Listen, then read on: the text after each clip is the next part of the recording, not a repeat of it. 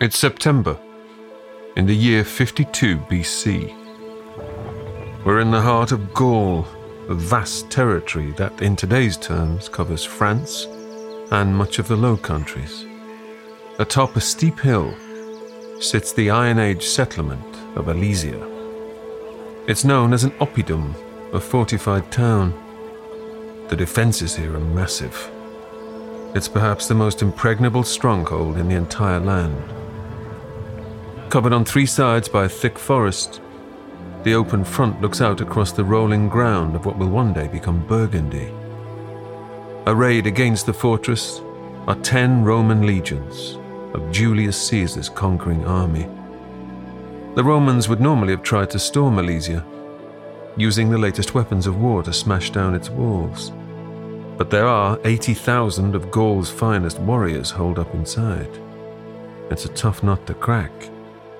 Instead, the Romans have waited it out, laying siege, knowing that Alesia's grain supplies will eventually become depleted. Outside the walls are piles of rotting corpses, the women, children, and elderly, mouths deemed unworthy of feeding by the defenders. 30 days on, starvation is rife. It's just a matter of time before the warriors capitulate. The main gate opens. Out comes a solitary white horse. Upon it is a man dressed in his finest armor. He wears a long mustache and braided hair. His name is Vercingetorix, chief of the Arvernians, leader of the United Gallic tribes. The horse ambles towards the Romans. Vercingetorix is so hungry, he's barely able to keep his balance. The legionnaires watch in absolute silence. Before him sits Caesar. He reclines in a big chair, not unlike a throne. He looks almost bored. It's an affected theatrical display of power. The horse halts a few yards short. Vercingetorix struggles to dismount. He staggers forward and draws his sword, prompting Caesar's bodyguards to spring to his defense. Caesar stays them. He knows what's coming. Vercingetorix lays his weapon at Caesar's feet and falls to his knees. Caesar nods his acceptance. The once proud king is led away. Though there will be sporadic outbreaks of resistance here and there, the province of Gaul has been subjugated. From start to finish, Caesar's campaign in Gaul lasts nearly 10 years. It racks up over 1 million dead, a genocide by any other name. He will enslave 1 million more. It's one of those chilling facts that the Roman gladius sword probably killed more human beings until you come along to the AK-47 in the 20th century. Caesar is utterly amoral, really, about his attitude towards atrocity or kindness. It is a purely pragmatic decision. He looks at the situation and thinks, if I spare these people, if I'm nice to them, will that bring me an advantage and win the war? It isn't about right and wrong. It's about the end result. The fall of Alesia is a pivotal event. Julius Caesar has transformed Rome from a Mediterranean force into a continental superpower. He is, though others will stake their claim, the greatest Roman general of them all. Vercingetorix, meanwhile, will be thrown in a cell. There he will languish for 6 more years.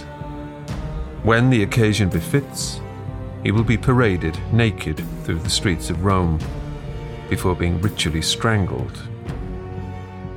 This is part 2 of the Julius Caesar story, and this is Real Dictators.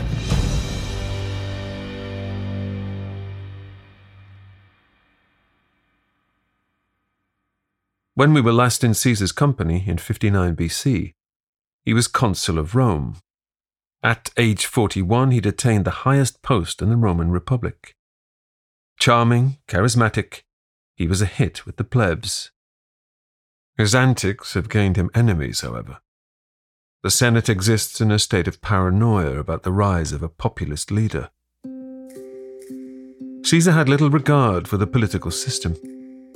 He ran Rome in cahoots with a pair of oligarchs, the multi-billionaire Crassus and the warlord Pompey. They'd styled themselves the Triumvirate. Even now, with Caesar out of office, yomping through Gaul, the Triumvirate still calls the shots. Caesar is in trouble, though. There are charges of corruption hanging over him. The likes of his great rival, Cato, are just itching to bring him down.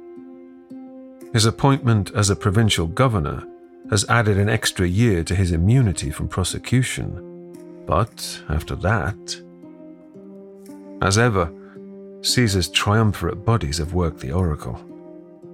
As the freshly minted propraetor, proconsul of Gaul, he's had his term and his amnesty extended to an unprecedented 5 years. Cisalpine Gaul, Gaul south of the Alps, is a cushy number. It's essentially northern Italy, a home from home. Technically speaking, Caesar is in charge of Illyricum too, which corresponds to present-day Croatia, though that territory won't get much of a look in. Heavily Latinized, Cisalpine Gaul is a good base, close enough to Rome to keep tabs on things, somewhere to figure out his next move.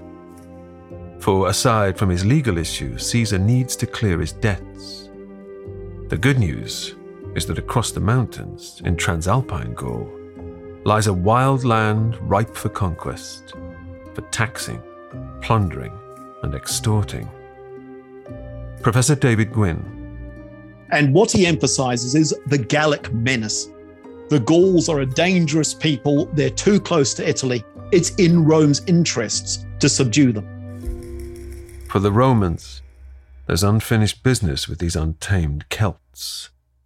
In 390 BC, they sacked Rome. There's something of the bogeymen about them. They're physically bigger than the Romans, rough and ready, hairy, and they worship pagan gods. They set great store in their high priests, the Druids. Their land is thick with mountains and dense forests. Gaul is bounded to the west by an ocean, to the east by the river Rhine, which separates its natives from an even scarier bunch of savages, the Germans. And as for the north, no one dare contemplate. It's the edge of the world. In the south, within the Roman orbit, there is trade in raw materials, wine and slaves. But the further north you go, the more perilous it becomes. That said, there is no concept of Gaul as a nation. It's a collection of tribes, some of whom have more contempt for each other than any invader. In terms of military technology, they're not in the same league. However much that Caesar may be itching to have a crack at them, he needs a pretext, a casus belli. It's with some relief, then, that in March 58 BC, Caesar gets word of a massive migration taking place. The Helvetii people, of what is modern-day Switzerland, have had enough of being harassed by a German tribe called the Suebi. They've abandoned their homeland, all 250,000 of them, and are trekking across country to start afresh in Gaul's maritime west. Not only is this an exodus on an unprecedented scale, but the Helvetii are cutting across nominal Roman turf, that of a client tribe called the Aedui. Trespassers will be prosecuted. Leading 4 legions north, Caesar instigates a clash with the Helvetii at what is today's Saône River. After a series of engagements, he has, by June, secured victory at the Battle of Bibracte. The Helvetii are no match for a war machine that can march an astonishing 90 miles a day. Caesar pushes on, and by September has defeated the Suebi too, shoving them back over the River Rhine. He's lain down a marker to the rest of Gaul and secured its eastern frontier. Julius Caesar, General Julius Caesar, is back in business. Caesar is a superb general, and remarkably, both a superb battlefield general and a superb wider tactician and strategist. Not everybody manages both. Caesar does. And because Gaul is made up of a whole series of independent tribes, you can try and break them down individually. Caesar's got 40 to 50,000 soldiers, and these are very well-equipped soldiers who will become absolute veterans in the course of almost a decade. I'm historian Ruth Goodman, host of Noiser's newest podcast, The Curious History of Your Home. I've spent my life investigating the hidden history of everyday objects. The vacuum cleaner in your cupboard, sleek and compact today, but when it was invented, it was literally powered by horses and took 4 to 6 people to operate. The minty fresh toothpaste by your sink. Well, if you lived in ancient Greece, you'd be washing your teeth with ground up bones and oyster shells. Double glazed windows? We owe those to a French king's odd fascination with oranges. The Curious History of Your Home explores the extraordinary in the ordinary. Listen to The Curious History of Your Home each Tuesday, wherever you get your podcasts. From award-winning podcasters Noiser, The Curious History of Your Home.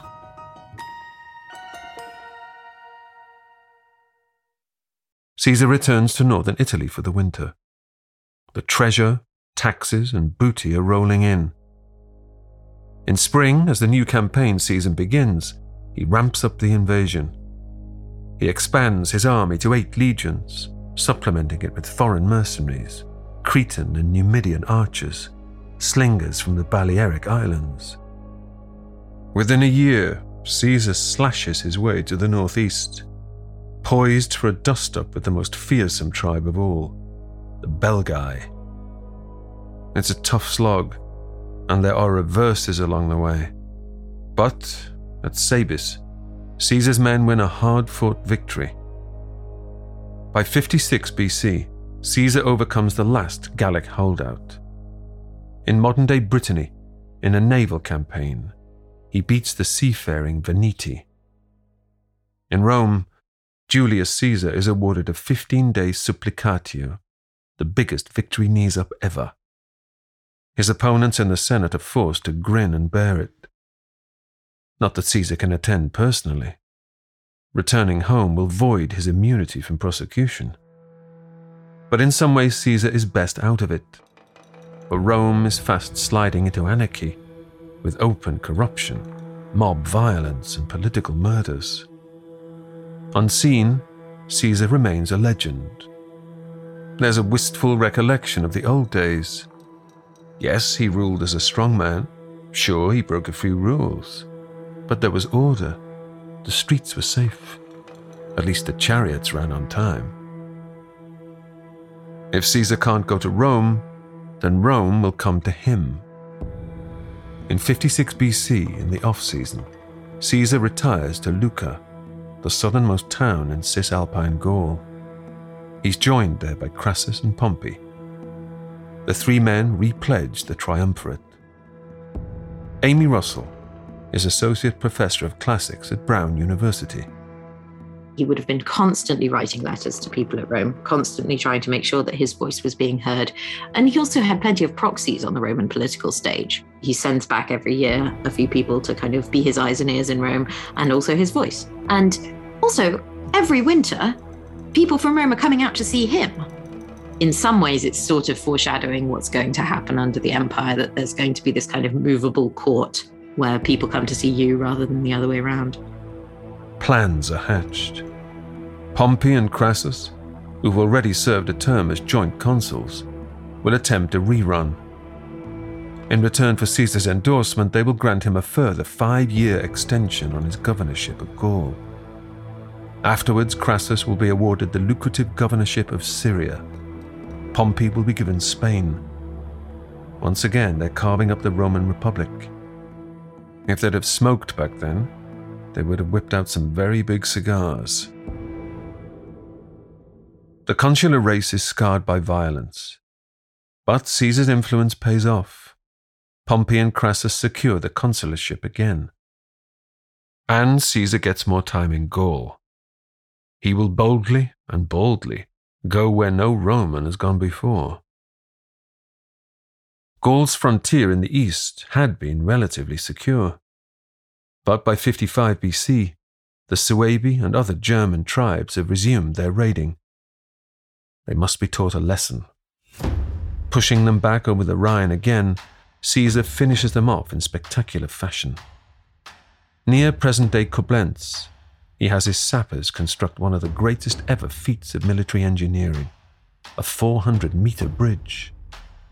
Built in just 10 days, using massive wooden piles driven into the riverbed, where the water is up to 10 meters deep. It's a marvel of military logistics. It also allows Caesar to cross into Germania at his leisure. After a punitive 18 days of looting and pillaging, Caesar retreats and has the bridge destroyed, just because he can.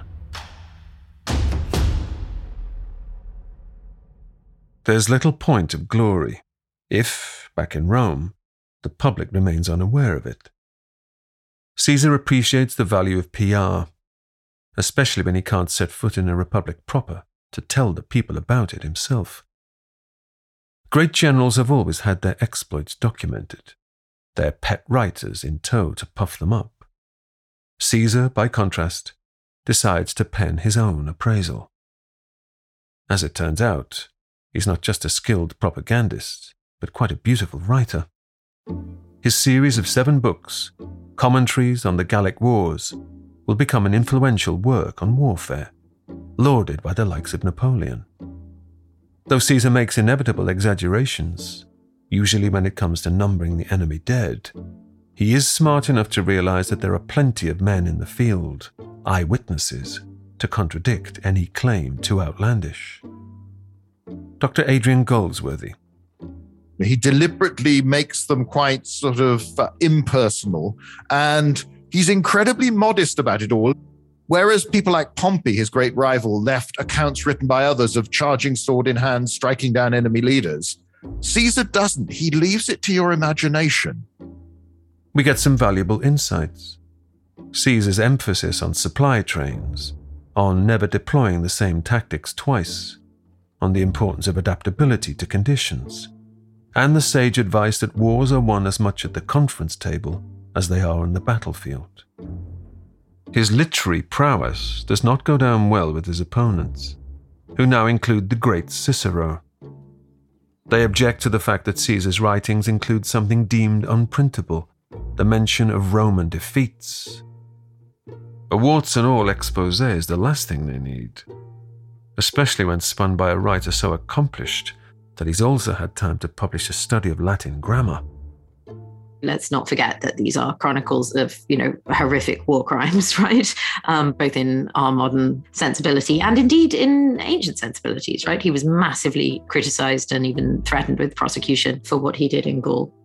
And by adopting this kind of sort of dry style that seems to be associated with these formal commentaries, they're managing to convince you that this is a factual, trustworthy reporter. By putting himself in the third person, he takes himself out of the narrative. But we've got to remember, it's always still Caesar crafting these things. Caesar, by his own admission, conducts mass slaughter of whole tribes, including 8,000 German civilians at the Rhine. He executes Gallic leaders. He has the entire ruling council of the Veneti beheaded. After battling the townsfolk of Uxellodunum, fearful that he may be coming across as a bit too soft, he has all the captured warriors' hands cut off, and he's not done yet. When he was in the far north, Caesar had become aware of contact between the local tribes and an island across a stretch of sea. The inhabitants, fellow Celts, have long been trading with the mainland in gold, tin, and something Caesar has a particular fondness for: pearls. The existence of this island is not a complete mystery. It had been charted by the Greek explorer Pytheas back in the 4th century BC. He had called it Bretonike, the island of Britain. With its white cliffs visible across the straits, mounting an expedition is a tantalizing prospect. Though, as before, Caesar needs a motive. When he uncovers evidence that the Britons have been supplying military support to the Gauls, he has it. In the summer of 55 BC, the timing seems perfect to mount an invasion. Caesar will use the fleet that had sailed against the Veneti. The ships are brought round the coast to Portus Itius, probably present-day Boulogne. Caesar has gained good intelligence from local sailors. Putting an army ashore, however, remains a big logistical undertaking. On a reconnaissance voyage, a tribune identifies a port to be stormed: Dubris, Dover. But the presence of this strange vessel alerts the locals. Caesar has lost the element of surprise. By the time an invasion fleet has been assembled, summer is also turning to autumn. Caesar has failed to take into account something that has kept the island safe over the ages: its weather. On August the 23rd, when the fleet sets sail, the channel is already beginning to chop up. The expeditionary force is a light one. 2 legions, about 10,000 men, transported in around 80 vessels. Quite agile. But their cautious advance across the rough water gives the Britons plenty of time to assemble their warriors on the cliff tops. They are an extraordinary sight, these savages, covered in tattoos, painted blue with woad. The ships decide to outrun them, moving around the Kent coast. With Dubris no longer viable, an alternative landing ground is found: the shallow beaches somewhere near present-day Deal. The problems mount up. The deep-bottomed galleys prove impractical for staging an amphibious assault. Caesar's squaddies have also been spooked by the boys in blue. And now they'll have to jump into the water in full combat gear. As legend has it, the standard-bearer of the 10th Legion takes the initiative, imploring his troops as he takes the plunge. "Jump down, soldiers, unless you want to give up your eagle to the enemy. Everyone will know that I, at least, did my duty to the Republic and my commander." Spurred on, Caesar's army establishes a beachhead. After a handful of skirmishes, they set up camp. The Britons fight using horse-drawn chariots, an alien concept. Tactics will have to be rethought. The Roman assault force is ill-equipped to fight on through the winter. After 20 days, with the autumnal equinox upon them, Caesar calls it quits. The Romans sail back, though not before spinning the expedition as a tremendous success. It's not a full-tilt invasion. The Romans have very little sense of how much is in Britain, and as they'll rapidly learn, frankly, not much. Certainly not enough to make it worth a big campaign. But his first campaign is so short that he feels he has to go back again to make more of a statement. Over the winter, a massive shipbuilding program takes place. By spring 54 BC, Caesar can draw upon 800 ships, purpose-built for the task. And he will take twice as many men, plus 2,000 cavalry. As ever, the channel presents its challenges. This time, the shallow-bottomed landing boats prove unstable on the high seas. Squalls inflict considerable damage. The sheer scale of the armada, though, intimidates the locals, and they back off. Caesar's force makes anchorage off the Isle of Thanet. Properly equipped, and with a regular supply line from the continent, the Roman army disembarks and advances inland. The Britons mount a heroic resistance, but they're beaten back. As in Gaul, the might of the Roman army induces the usual capitulations and offers of friendship from tribes wanting to get one over on their neighbours. Eventually, Caesar fords the River Thames, somewhere around what is now Brentford. He pushes north to defeat the powerful warlord Cassivellaunus in present-day Hertfordshire. Southeast Britannia has been pacified. The mission, this time, has lasted 6 months. Though, as before, the stay is not intended to be permanent, and there never were any pearls. Again, the autumnal equinox marks the time for withdrawal. Does he conquer Britain, as later British historians would sometimes say? No, of course he doesn't. But he does establish at least a Roman influence on Britain, and it's very popular back in Rome. After all, he is the first man to project across what the Romans do refer to as the ocean, although, let's face it, you can see from one side to the other at certain places. So it's not a major part of his campaign, but he was proud of it. It was projecting Roman power. Professor Neville Morley. The broad point is Caesar is actually quite a daring, decisive commander. He takes risks, undoubtedly. Most of them seem to pay off. He's also clearly driven to do things which people sort of haven't done before.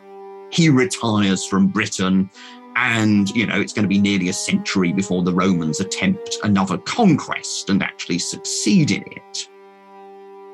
Having pushed the limits of the Roman world beyond anything remotely conceivable, there is wild celebration back in the capital. You get these votes of public thanksgiving, which, suspends all formal business at Rome. Everybody goes and sacrifices and prays. Caesar gets more for the landings in Britain than any Roman generals got for any victory before that. It's the sort of excitement of the moon landing. It's that level. You'll find even a generation later, you get stories told about Britain that are very similar to the sort of post-Columbus New World stuff of, men who didn't have heads but had faces in their chests, that were half-beat. And that's even after there's been contact. There's still this sense this is really exotic and very weird. It's while in Britain that Caesar receives a letter. It informs him that his beloved daughter, Julia, also Pompey's wife, has died during childbirth. Caesar and Pompey are not just heartbroken. They've also lost the one thing that had bound them together. Meanwhile, Crassus, whose soldiering days seemed long over, has decided after a rush of blood to the head to lead an army against the Parthians, the civilization that spans modern-day Iran and Iraq. The triumvirate is beginning to creak. The Romans have no conception yet of just how powerful the Parthian Empire is. It is effectively a match for the Romans. And Crassus only has a relatively small army, and it's taken apart at the Battle of Carrhae, and Crassus is killed. So there's no triumvirate. Now there's just two people. You give two Roman warlords a piece of rope, and they will pull it in opposite directions. While Caesar is in Gaul, other parts of Roman society, particularly people like Cato the Younger and Cicero, are actually actively trying to break the first triumvirate up. They don't like it because it's trying to control Rome. What they're really trying to do is break Pompey away from Caesar, because they know that they can work with Pompey. Pompey doesn't threaten force against the Roman Senate. They aren't so sure that's going to be true of Caesar. Caesar, too, has taken his eye off the ball. While he's been in Britain, the Gauls have been mobilizing. Enter Vercingetorix, who has the strategic sense to see that the Romans can only be defeated with a coordinated effort, rather than fighting as individual tribes. He convenes a grand coalition. Soon the Gauls are in open revolt. Caesar is wintering in Italy when news of the rebellion breaks. He has left scattered forces throughout the country, and they are now vulnerable. He leads men north, shoveling their way through alpine snowdrifts. For the first time, Caesar as a general is under threat. A confrontation with Vercingetorix at Gergovia in central Gaul leads to the unthinkable, a major Roman defeat. With more Gauls now rallying to the cause, Vercingetorix has got Caesar right where he wants him. Vercingetorix's plan is to retreat to the fortress of Alesia, tempting Caesar to follow him and lay siege. While the Romans are engaged, he has planned for a second, larger force to attack the Romans in the rear.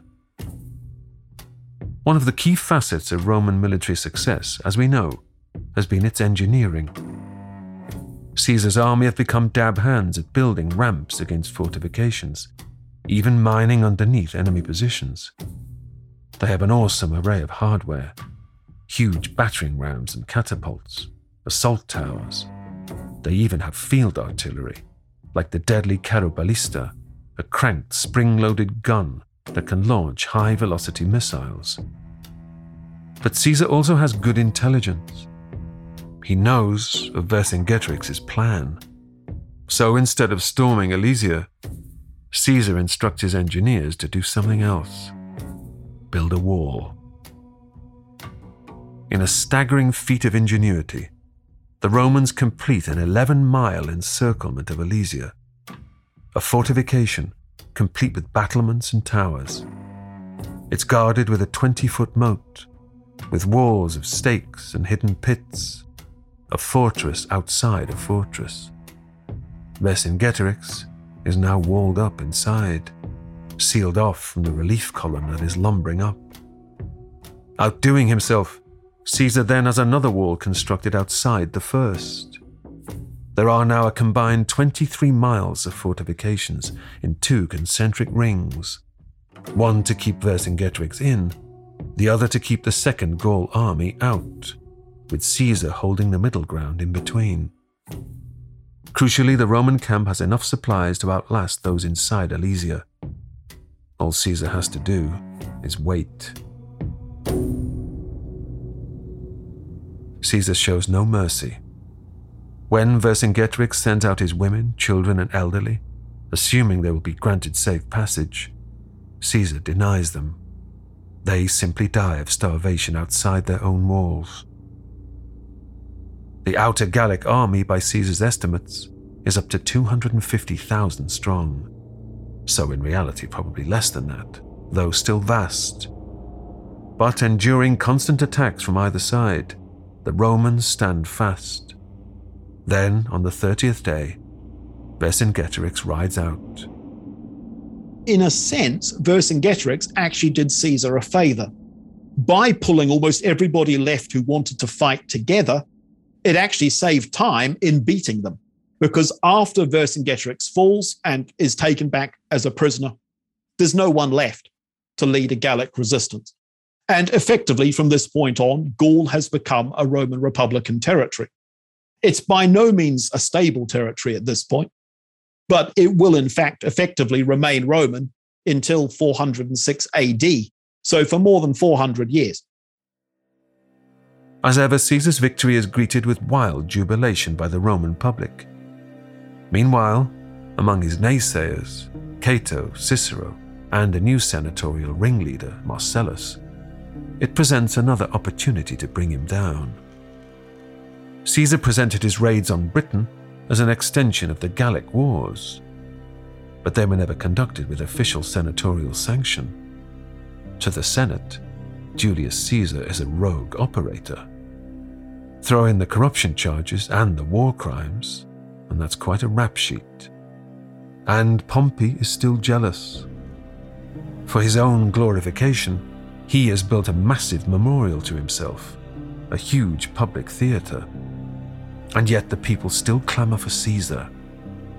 The announcement by Caesar that, job done, he wishes to return home and become consul again is not exactly music to Pompey's ears. So actually it's now just Pompey and Caesar, and that's much more unstable than Pompey, Caesar, and Crassus. I mean, it's not at all clear what Caesar's motives are. Does he actually want to make himself supreme overlord? Is he actually quite happy if he's, left in peace in Gaul to carry on capturing people? Quite possibly he'd fancy then finishing the conquest of Britain or something like that. Is he afraid of prosecution? Once he steps down from his command, he's a private citizen, one of his enemies can bring a court case, and suddenly the whole thing falls apart. Pompey has already manipulated his way into becoming a sole consul. He sees himself as the protector of the Roman people. A law has been passed stating that no consul can serve again for another 10 years.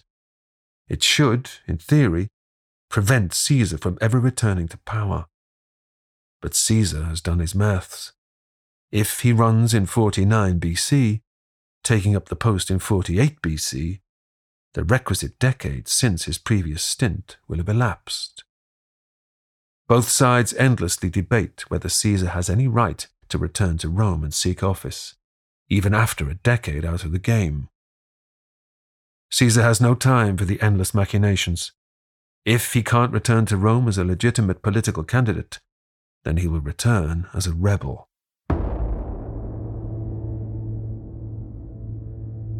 And so, Caesar moves south with a small force, a single legion, the Legio 13th Gemina.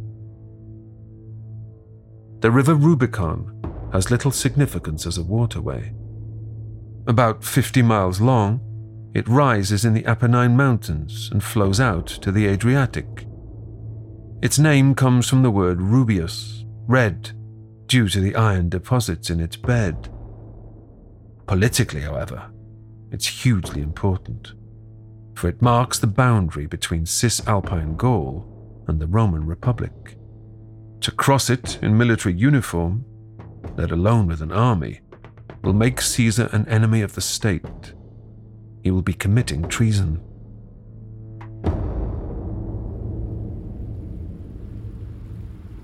On the morning of January the 10th, 49 BC, Caesar stands before a small wooden bridge and ponders a while before walking across the river. This simple action will give us two expressions: crossing the Rubicon, meaning to pass the point of no return, and a second one that comes from the words Caesar utters: alea iacta est, the die is cast. The conservative group in the Senate have decided that Caesar is an absolute menace.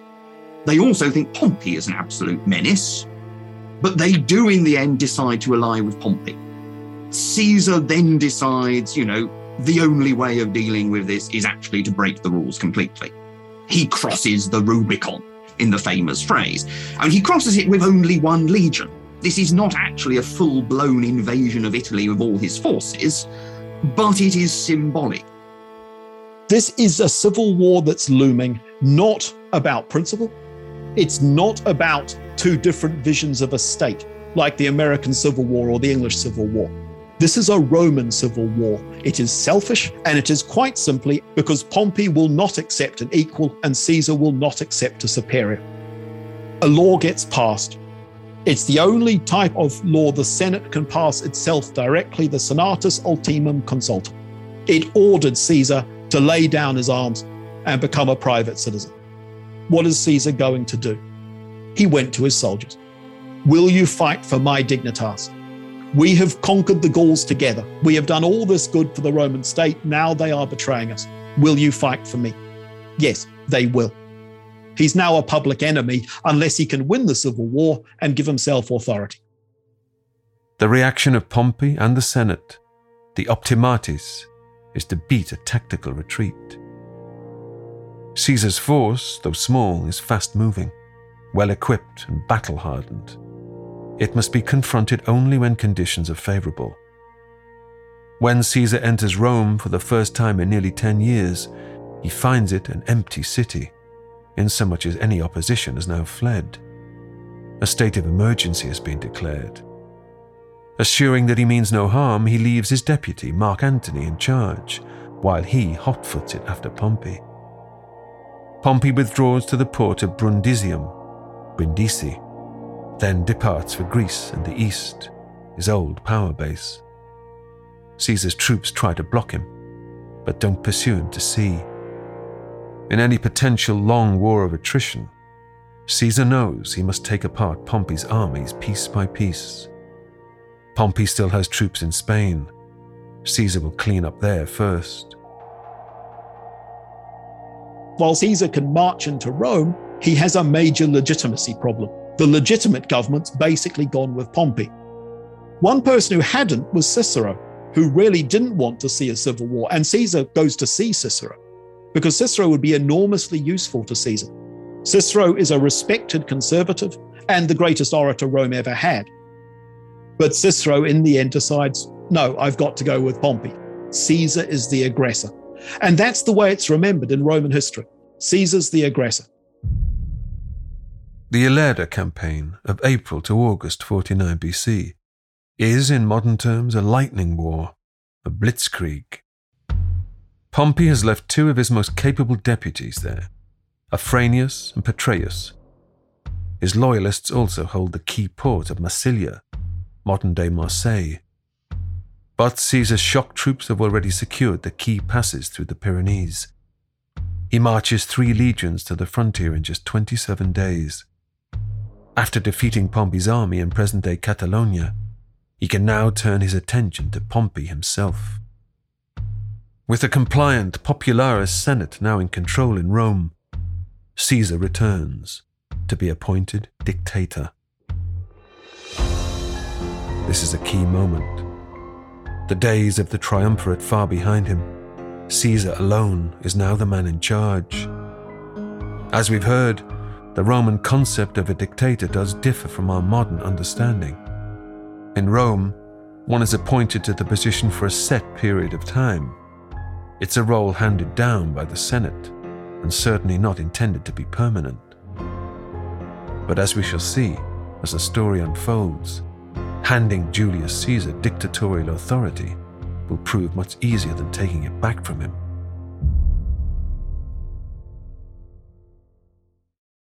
Caesar's pursuit of Pompey is known as the Macedonian Campaign.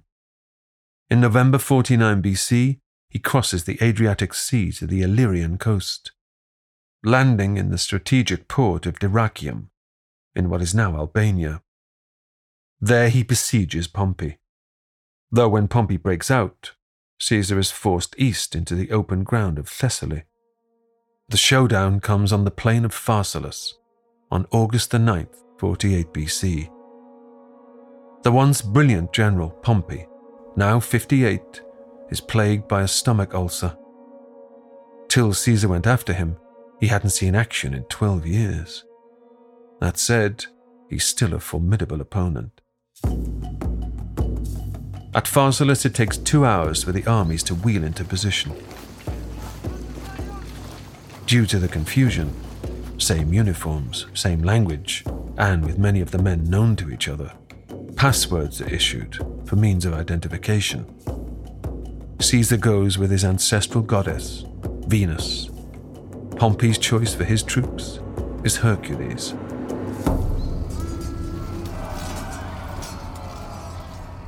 With the fate of Rome at stake, the Venusians win the day. The showdown amid the cornfields will, by Caesar's own estimation, result in the deaths of 15,000 of Pompey's men, with another 24,000 captured. Pompey himself has already escaped, but several of his lieutenants are now in Caesar's care. As Romans rather than barbarians, and with one eye on a softening of his image, Caesar treats them leniently. One whose life he spares is a certain Marcus Junius Brutus, child of his old mistress Servilia, quite possibly even his own son. It will prove one of history's great ironies. He is different in his attitude to the Roman opponents in the Civil War. This clemency he brings is something new and is something different. And later on, after his murder, Antony and Octavian, the man who becomes Caesar Augustus, they point out, look, Caesar was nice and pardoned everybody, and they stabbed him to death, so we're not going to make that same mistake. Pompey still has his supporters in the Eastern Mediterranean, including Egypt. With his new wife, Cornelia Metella, and a handful of loyal officers, he sets sail for Alexandria. The great port city, laid out by the Greeks, is second only to Rome as a metropolis. It has a population of around 500,000. Its great lighthouse, the Pharos, is one of the wonders of the ancient world. It's also fabulously wealthy, a good place to reboot a campaign. Arriving in Alexandria's great port, Pompey has sent a message of welcome by the boy king, Ptolemy XIII. But as he steps ashore, to the horror of those watching from the deck, Pompey is set upon and stabbed to death. It's an extraordinary twist. Pompey's head is cut off and taken away to show to the king. His body lies on the beach until his party are given permission to come on land and bury it. Caesar has been hot on his tail. Just 3 days later, he too pitches up in Alexandria, completely oblivious as to Pompey's brutal demise. On landing, he is greeted by an emissary of the king, who presents him with a gift: Pompey's embalmed head and his signet ring. So he follows Pompey to Egypt to discover that one of the greatest men in all Roman Republican history has been murdered on the orders of a 13-year-old. Caesar is devastated. For all their rivalry, he had never wanted it to end like this. For a great warrior like Pompey to be murdered in such a tawdry fashion. Caesar was famously sentimental. It suggested one of the reasons for his popularity of the people is actually he's prepared to show emotion. And so, yes, may genuinely have been devastated at the death of Pompey, but it is also kind of a good image. Unlike Pompey, Caesar has arrived with 4,000 troops. But it's still a tricky situation. He cannot openly display his displeasure. King Ptolemy, it seems, had got word of Caesar's ascendancy, and had merely wanted to please him. The last thing he must do is offend his hosts. Caesar is offered Ptolemy's hospitality, and he accepts. Egypt, it turns out, is in a state of flux too. Ptolemy XIII was just 10 when he became king. He's advised by a scheming eunuch named Pothinus and his army commander Achillas. Technically, Ptolemy rules alongside his older sister, who is also technically his wife, though the king's advisors have shunted the queen out of the picture. Factionalism is now rife. The threat of civil war hangs, one of the reasons that Ptolemy had wanted to curry favor with Caesar. It turns out the queen has been trying to make contact with Caesar herself. Though ensconced in Ptolemy's palace, he is inaccessible. She must resort to subterfuge. One night she leaves with a male servant and, in disguise, is rowed across the harbour in a small boat. Hiding in a laundry bag, the strapping servant carries her, unchallenged, all the way into Caesar's bedchamber. As the drawstring is pulled, the bag falls down to reveal, standing before Caesar, the most beautiful woman he's ever seen. She's 20 years old. She is Queen of Egypt, and her name is Cleopatra.